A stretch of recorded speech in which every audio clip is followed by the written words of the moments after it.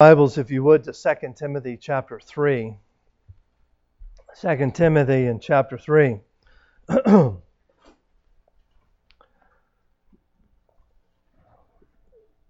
don't know. I told you last week that I don't know if I'm doing things backward, but last week my message was on marriage, and it was a week before Thanksgiving, so I should have given the... Huh? Or what did I say? Thanksgiving? Wow. Man. Valentine's Day. Huh? Yeah, there you go. We should always be thankful. Right? Wow. Okay. Last week I preached on marriage a week prior to Valentine's Day. So this morning we're going to be actually talking about the family. I recently read an article that said being a parent is fulfilling, consuming, exciting, and challenging. And I would agree with those adjectives. Well, I was going to say, but I started thinking about it, and I thought, there's a few more adjectives that I would like to add to that. One of them is perplexing. Okay, overwhelming. Okay, it can be overwhelming in a good way and in a bad way. Okay, so it's overwhelming. Motivating. It should motivate us to be better people so that we can be better parents. And very satisfying. And I'm sure we could come up with even more. But those were some that I came up with. To say the least, being a parent includes difficult times. But I believe the good times outweigh the bad times by far.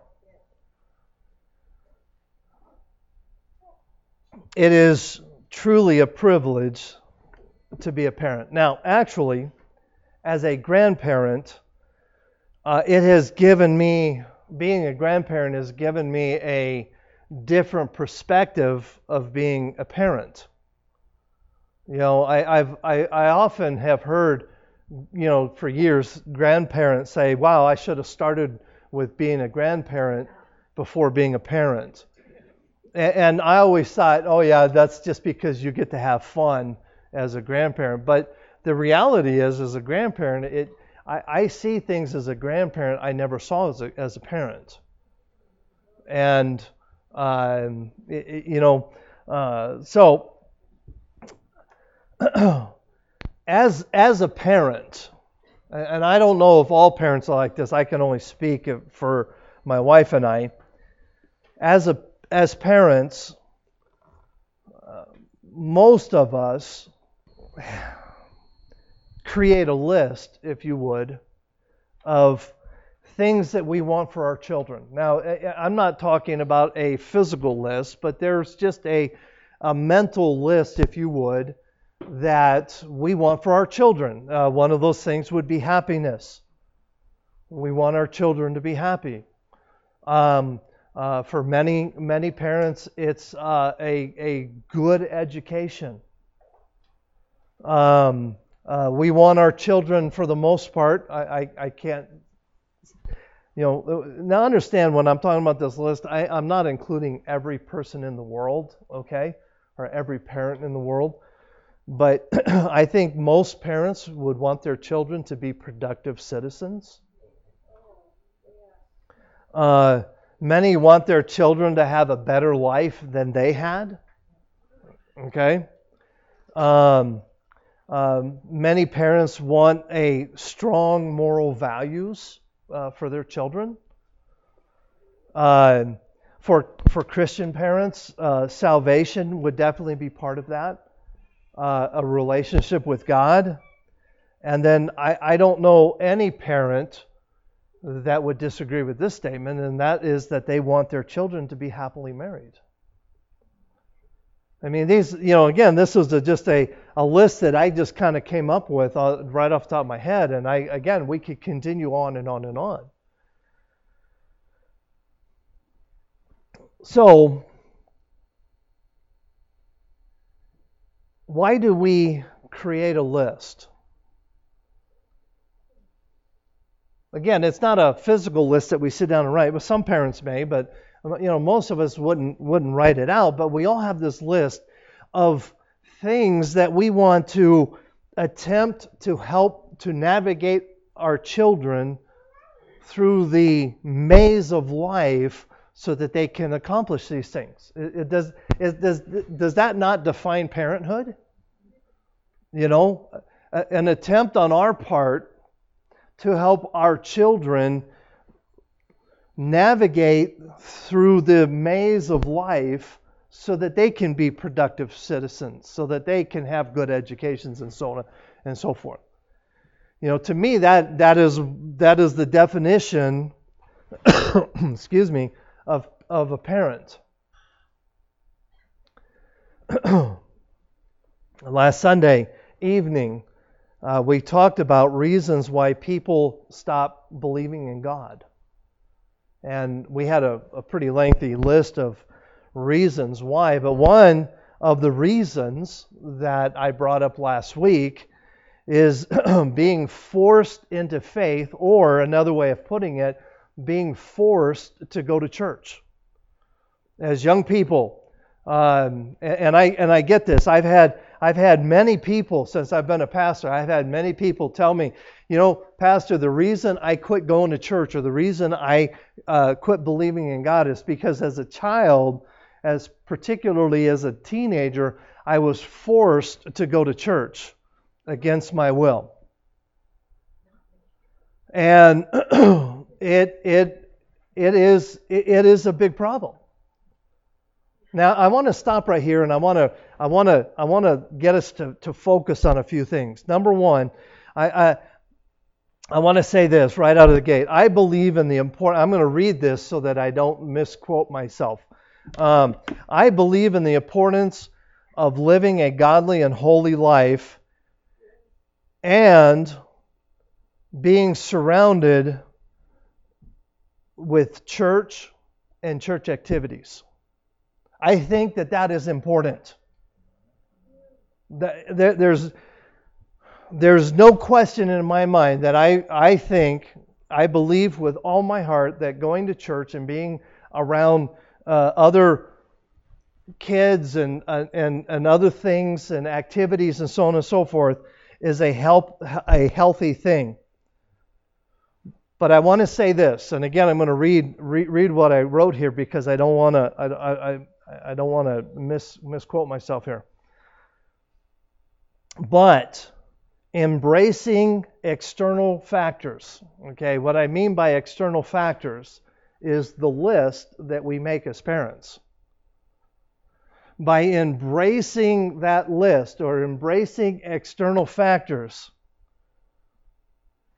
it should not, let me read it. Okay. But embracing external factors should not be the goal in raising children. Okay, let me say this again. Embracing external factors should not be the goal of parenthood in raising our children. But just a few minutes ago, I said we all have this list that we try and attempt to get our kids to follow, do we not? But that should not be the ultimate goal. The ultimate goal for every parent should be Jesus. Not church, but Jesus. There's a difference. I'm here to tell you, if your goal as a parent is to get your kids to go to church, you might as well let them stay home. But if your ultimate goal is to get your kids to Jesus Christ, then you have the right goal.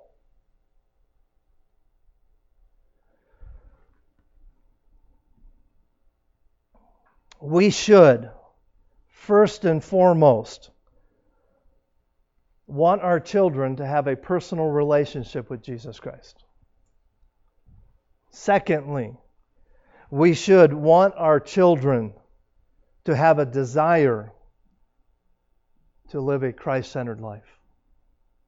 That ought to be our goals as parents. Now, the external factors or the checklist or whatever you want to call it should be secondary to Jesus Christ.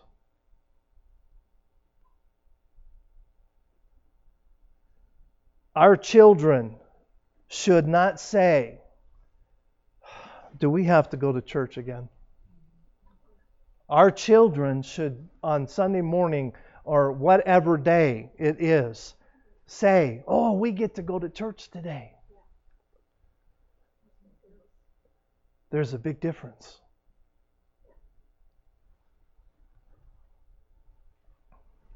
Instead of forcing our children to go to church, they should want to go to church. So, it brings us to the big question, how does that happen? How do we accomplish this? Now, I will say this. There are many resources out there in the world today of how to raise children and how to do it in a Christian home and blah, blah, blah, blah, blah. And those, many of those resources are good resources, okay? So please understand, I believe in getting as much help as we can as parents, because of the fact it can be overwhelming at times. So the more help we have, the better we are. But I am convinced of three necessities that we find in Scripture. Three necessities, three things that we will see in the life of one man this morning. And that man, his name is Timothy. Turn in your Bible. Well, I already told you to turn there. So 2 Timothy chapter 3. Let's start reading in verse 14. But continue thou in the things which thou hast learned and have been assured of, knowing of whom thou hast learned them, and that from a child thou hast known the Holy Scriptures, which are able to make thee wise unto salvation, through faith which is in Christ Jesus. All Scripture is given by inspiration of God and is profitable for doctrine, for reproof, for correction, for instruction in righteousness, that the man of God may be perfect, thoroughly furnished unto all good works. Let's pray. Dear Lord, thank you for this day. Thank you for your love and for the work that you do in our lives. And Lord, as we come to you this morning, we are a needy people. There's not one of us in this room this morning that can say we don't need you. We all need you desperately. And Lord, as we talk about this challenging subject this morning of parenthood, we ask that you would speak to our hearts and that you would encourage us, that you would help us to be more like you. For it's in Christ's name we pray. Amen. The title of my message is Striving Together in Our Families. Striving Together in Our Families. Timothy came from an interesting home.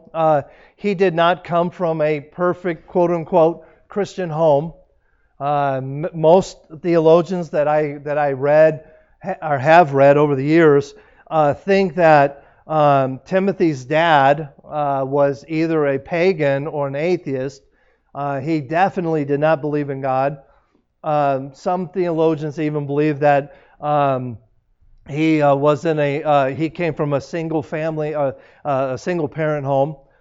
So his mom, again, I'm not speaking about his mom and grandmother right now, but You need to go back if you're not familiar with the book of 2 Timothy, 1st, 2nd Timothy. You need to go back and read it. But it said we're told that his mom and his grandmother were godly women. So Timothy grew up in a home mainly influenced by his mother and his grandmother. Whether or not his dad was a pagan, or whether or not his dad was not even in the home, we don't really know. We're not given that information. But we do know that in the spiritual life of Timothy, he was absent.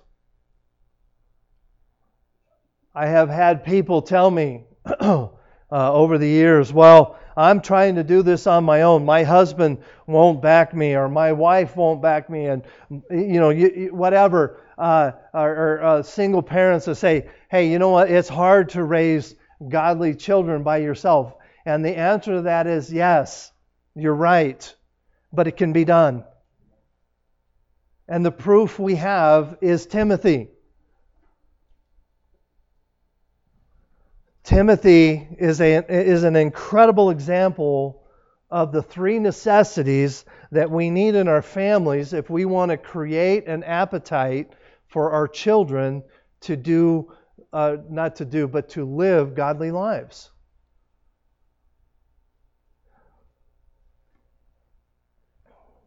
Necessity number one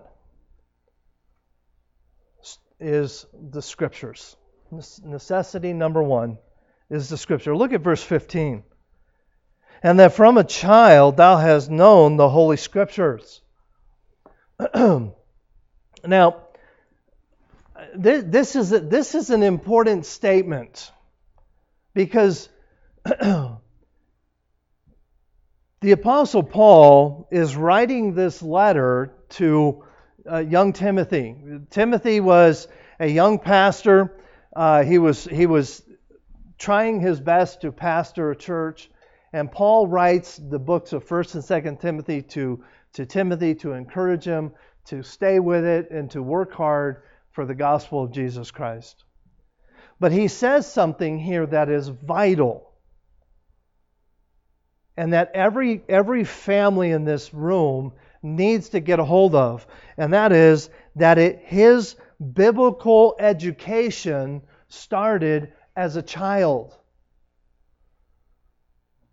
His biblical education did not start when the Apostle Paul came to his town and started preaching the gospel. His education started as a child. And that is so important. Go back to chapter 1. Just flip over a page or two. Chapter 1 in verse 5.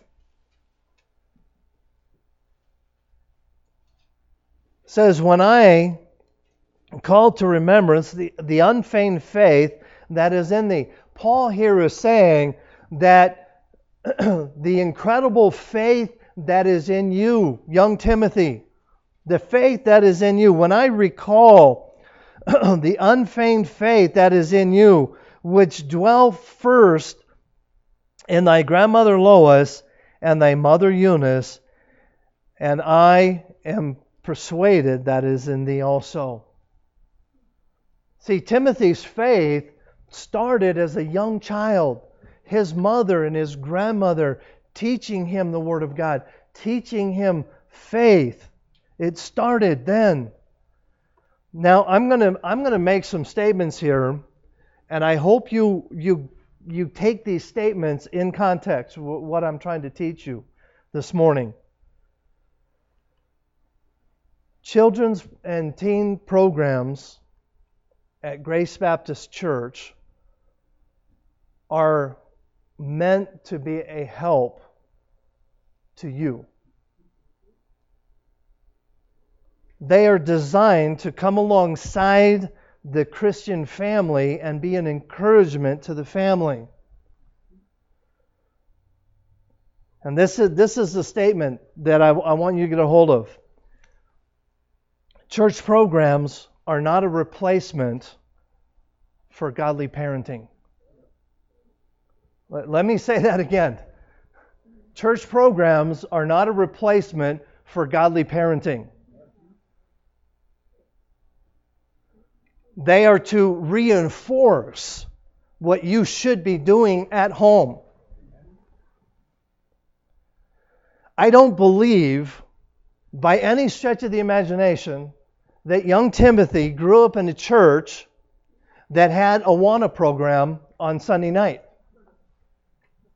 or a teen program on Wednesday night. I don't believe they did. Where did Timothy get his teaching from? From his mom and his grandma. See, his biblical education, if you would, started as a child. Question: what is the key? Now, I want you to think about this, because it's really not a trick question, but you probably may think it is. What is the key to raising Christ-centered children? There you go. The key is having Christ-centered parents. That's the answer. Now, does having a good church to reinforce the things you're teaching at home, is that important? Absolutely, it's important. But it's not the key. The key to raising Christ-centered children is being a Christ-centered parent.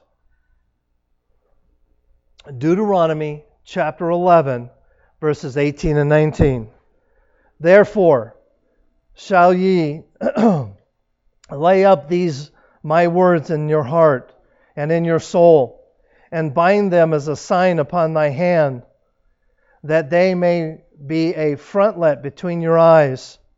And ye shall teach them, and ye shall teach your children, speaking of them, when thou sittest in thine house, and when thou walkest by the way, and when thou liest down, and when thou risest up. See, education, biblical education, starts in the home. Teaching our children must be a priority in our lives. In fact, the next two necessities that we're going to talk about rests on the first one. If we don't teach our children Scripture, then the next two necessities that we're going to talk about this morning really aren't important. So necessity number 2, salvation. You cannot have salvation without Scripture. That's why Scripture is so important to be taught in our homes.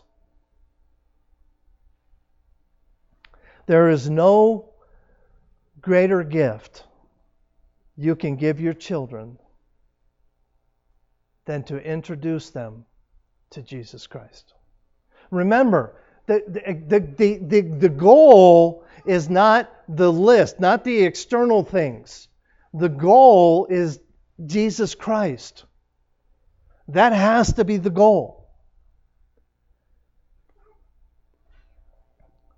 Luke chapter 18, verse 16, but Jesus called them unto him and said, suffer little children to come unto me, and forbid them not, for of such is the kingdom of God.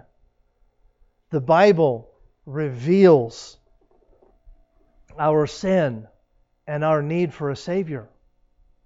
It's one of the things that the Bible does. Reveals our sin and the need for a Savior. You know, it's one thing as you work with children. It's interesting. You'll have a kid come up and say, "Hey, Pastor, I want to get saved," and I'll always ask this question. So, have you ever done anything wrong? Oh no. Okay, you're not ready to get saved. You don't understand what salvation is yet.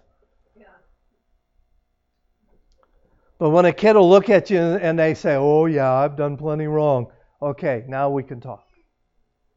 See, the very first thing that the Bible does is it reveals sin, and then it reveals the need for a Savior. Matthew chapter 18, verses 2 and 3. And Jesus called a little child unto him, and set him in the midst of them, and said, Verily I say unto you, except ye be converted, and become as little children, ye shall not enter into the kingdom of heaven. It is the faith of a child that each and every one of us needs. You know, another thing that I have had many people say to me over the years is, oh, it can't be that simple. And my answer is, it is. It is so simple. Salvation is so simple. Even a small child can understand it and be saved. Praise God for that. You know, this book, many people would say that this book is confusing and hard to understand. And I beg to differ. See, we complicate this book. We do that. God doesn't do that. It is so important we teach our children Scripture so that God can reveal their need for a Savior. It is a choice that every one of us will make. Adult or child, doesn't matter. It's a choice that each and every one of us will have to make. Romans chapter 3 and verses 22 and 23. Even the righteousness of God, which is by faith of Jesus Christ, unto all and upon all them that believe. For there is no difference, for all have sinned and come short of the glory of God. There's no difference. We are all in the same mess. We all need a Savior. And when we teach our children the Scriptures, God can reveal their need through the Scripture. Luke chapter 5, verses 31 and 32. And Jesus said unto them, they that are whole need not a physician, but they that are sick. I come not to call the righteous, but sinners to repentance. What is Jesus saying here in a very, very practical sense? What he's saying here in a very practical sense is, you know what? I didn't come for the religious people of the world. I came to the people who had no hope. See, religion gives you false hope. Okay? And I want to say this. I am not a religious person. Hello? I am not a religious person. Hopefully you are not either. Jesus, on multiple occasions, condemned religion. And you say, but wait a second, Pastor, you're in a church. You're a pastor. You have to be... No, I do not. I hope and pray that I am a man that has a relationship with my Savior. See, religion is man-made and will give you false hope. But relationship is something that everybody can have. When you have no hope. And that's who Jesus came for. He did not come for the religious crowd. He came for the people who had no hope. And praise God for that. Now, I want to say this.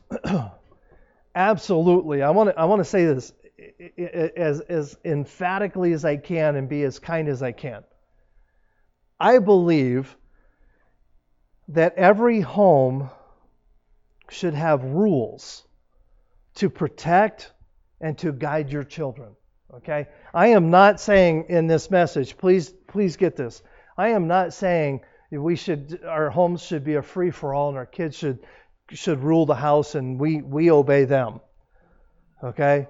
That's not what I'm saying.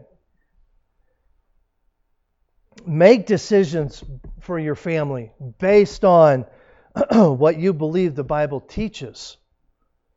And make those decisions and stick to them. But never forget the power of the gospel in the lives of your children. We should be creating an appetite for our children to want to reach out for spiritual things. For them to say, hey, I want to read the Bible more. I want to go to church. I want this stuff in my life. Salvation is an individual choice, but it is the actions of parents that will either push their children to the cross or pull them away from the cross. See, and we all know this, but we all do it anyway. The old adage, do as I say, not as I do. Kids don't listen, they watch. And they will do what you do. They will say what you say.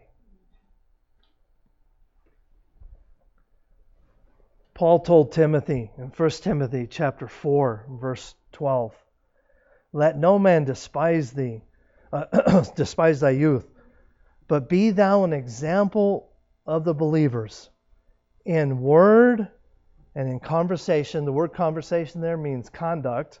So in word, in conduct, in love or charity or love, in spirit, in faith, and in purity.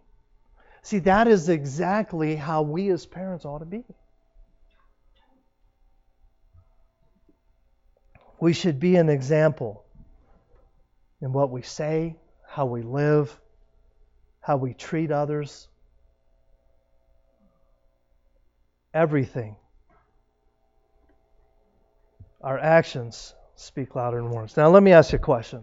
Do not answer this question, okay? This is a self-reflective answer, okay?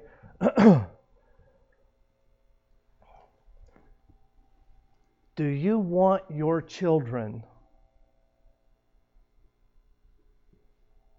to live like you live? Spiritually speaking. Would you look at your life?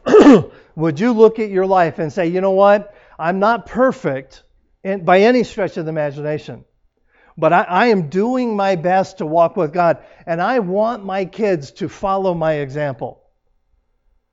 Now again, don't answer this question. At least not out loud, but answer it in your heart. Can you really say, hey, I want my children to be just like me spiritually?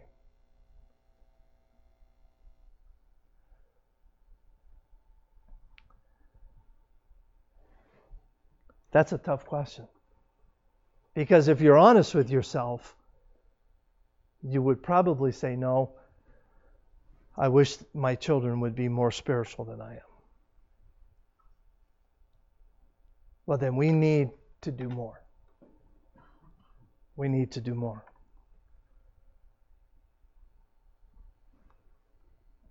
Number 3, necessity number 3. So we've talked about the need for Scripture. We've talked about the need for salvation. And hey, I actually alliterated today. Aren't you proud of me? Necessity number 3, sanctification. All 3 S's. Aren't you proud of me? I don't normally do that, but it just kind of worked out that way. Look at verses 16 and 17 of our passage here. All Scripture is given by inspiration of God and is profitable for doctrine, for reproof, for correction, for instruction in righteousness, that the man of God may be perfect, thoroughly furnished unto all good works. Now, verse 17 should be the heartbeat of every parent. That the man of God may be perfect, thoroughly furnished unto all good works. Again, what should be the ultimate goal of every Christian parent? Jesus Christ. That should be the ultimate goal. And if that is the ultimate goal, then verse 17 can become true. The word perfect here does not mean perfect in the sense that your children will not make mistakes. That's not what that means. But the word perfect here carries with it the context of being mature. Is that not the goal of every parent? Is that we raise godly children that have a desire to walk with Him, that would be mature in the Word of God? That should be our goal. That should be our desire. This word sanctification here can be an intimidating word. And I almost didn't use it, but I actually did want to alliterate today. I almost didn't use it, but really the word sanctification, let me explain to you what this word means. It literally means the process of change that takes place in the heart of an individual after they've been saved. Paul explains it this way in 2 Corinthians chapter 5 and verse 17. Therefore, if any man be in Christ, he is a new creature. That's sanctification. Old things are passed away. Behold, all things are become new. In other words, the things I used to do, I don't do them anymore. The things I used to like to do, I have no more desire for those things. I remember when I got saved back in 1980, all of a sudden, I wanted to start going to church. All of a sudden, things in my life started changing, and my buddies that I worked with, and my friends and stuff, they're saying, "Rick, what's wrong with you? What's wrong with you?" It's like, what do you mean, what's wrong with me? Well, you don't come out to the bars anymore. See, that's sanctification. That's that change that takes place in our hearts and our lives.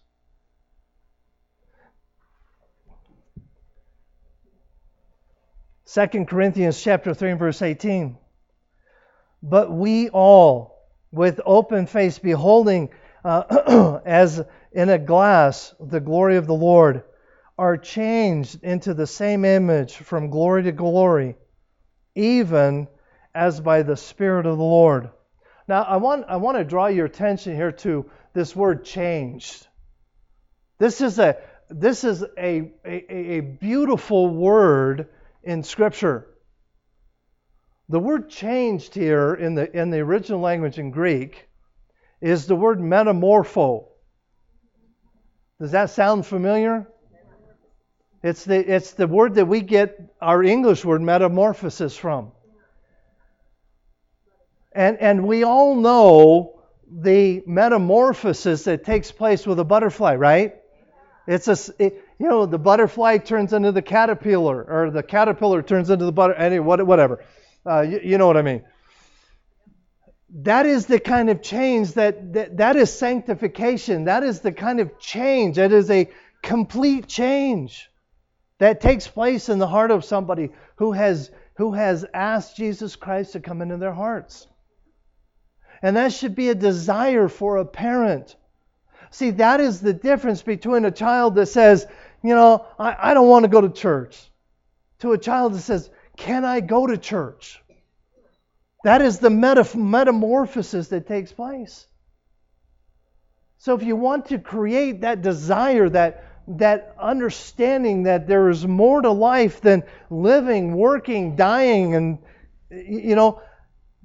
it is the change that takes place in the heart once salvation has taken place as a result of reading the Scriptures. You see the cycle?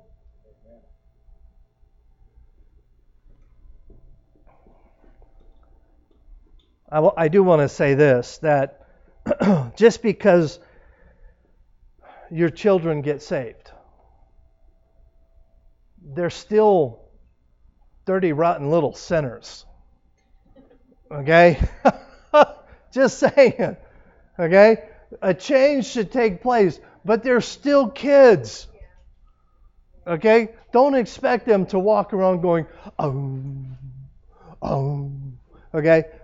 They're still going to get in trouble. And it's still your job to parent them and to teach them and to help them grow.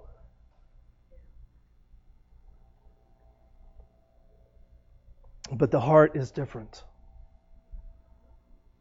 The primary tool that God uses in the lifelong pursuit of sanctification. Let me say that again. Sanctification is a lifelong pursuit. As long as you are breathing air and walking on this earth and you have accepted Christ into your life, into your heart, you will be in the process of sanctification. We are all a work in progress. And the tool that God uses primarily in that process of sanctification is the Word of God. Look at verse 16 of our passage. All Scripture is given by the inspiration of God and is profitable for doctrine, for reproof, for correction, for instruction in righteousness. It is the Word of God that God uses to help change the hearts of men. Once again, Scripture must be the central theme of every family. I read an article the other day written by someone that I know. His name's Paul Chappell. He pastors down in Southern California. And he wrote an article entitled 4 Ways to Make Family Devotions Work. 4 ways to make family devotions work. Now let me stop here, and I'm going to say something that I think is important. As a parent, we all make mistakes, do we not? But I believe in our home, with our kids growing up when they were little, the biggest mistake that I made, not my wife, but me, was we never, well, I shouldn't say never, we did occasionally, but we did not on a regular basis have family devotions. And that was my fault. Because of my dyslexia and some things God has helped me work through over the years, I was very intimidated trying to teach my children something, if that makes sense. So because of that, I avoided family devotions. And I was looking back on it, that is probably the biggest mistake as a parent I ever made. But he gives us in this article 4 ways to make it work in our homes. And the reason I'm sharing this is because I agree that all 4 of these things are important. Number 1, set a time. Do it the same time every day. Set a time. Number 2, start simple. Don't think that you have to teach through the deepest theological doctrines of the Bible to your 2-year-old. Okay? I mean, start simple. Hey, you know what? Jesus loves us. And start by, teaching simple Bible songs. If you don't know any Bible songs, talk to my wife. She knows them all. She even makes them up. She does. She created a few for our kids as they were growing up for different situations. Number 3, grow with your children. Grow with them. And then number 4, emphasize application. It's one thing to read a story in the Bible and then just leave it at that. We should be, as Christian parents, reading that story and then saying, hey, you know how this story can make a difference in your life? Okay, just off the top of my head, because I know this is one of the stories my wife is teaching down there at junior church this morning, is the lady who lost the coin in her house. And what did she do? Okay, she tore her house apart and cleaned her entire house until what? Until she found the coin. And we can use that and say, see, it's important we have a clean house, so go clean your room. Okay, that's not the application, okay? Just saying. I mean, you could try it, but it probably won't work. So what is the point of the story? What is the application of the story?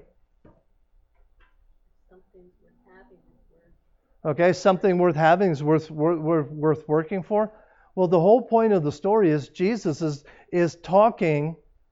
What is the next story told? The lost sheep.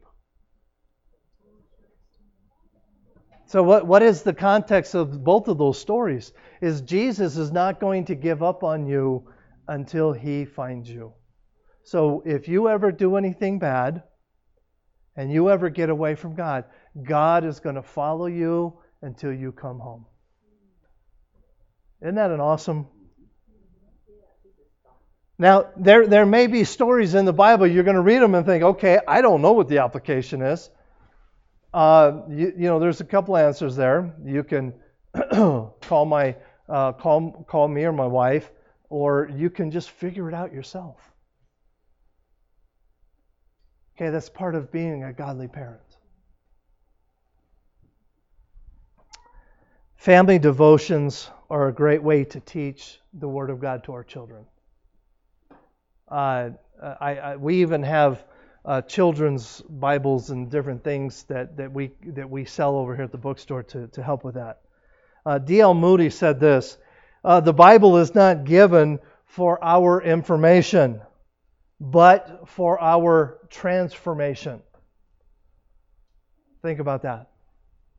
So many people today use the Bible as a book of information, and it's not about information, it's about transformation, sanctification. Also, having family devotions is important, but also get in the habit of attending church regularly. Get in the habit. You say, but Pastor, it's so hard working and I have to get up so early. And you know what? The reality is we can all make excuses, but the truth is every time you miss an opportunity of the presentation of the Word of God, you're robbing from your family.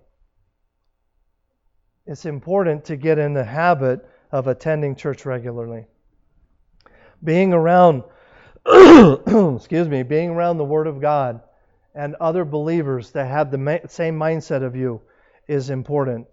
But remember, the church is not the goal. What's the goal? It's Jesus Christ. The goal is not, all right, we have to go to church, get ready. No, we get to go to church, get ready. There's a big difference.